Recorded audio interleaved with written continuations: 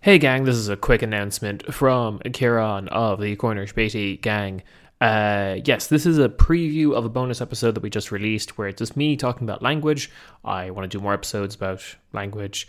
This one was about international auxiliary languages and the general socialist project of making languages easier to intercommunicate, namely looking at USSR language policy and simplified Chinese.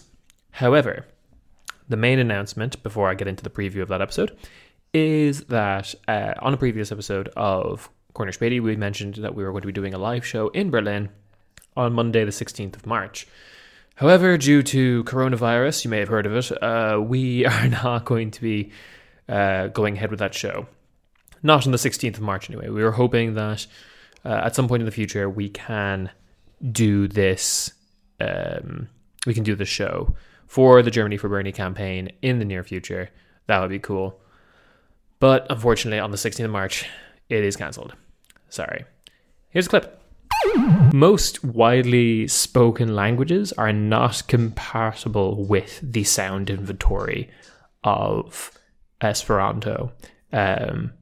Mandarin, English, Spanish, Arabic, Hindi, Malay, Russian, French, Portuguese, Bengali, Urdu, Punjabi, Japanese, Persian, Telugu, Swahili, German, Italian, Javanese, Tamil, Korean, Turkish, Vietnamese, Marathi, Wu, and Yue are all not compatible with the sounds found in Esperanto. That's 26 languages with 60 million plus native speakers each, and that's not great. This is also kind of ignoring how some of these languages cluster consonant sounds together in a way that it's really uncomfortable.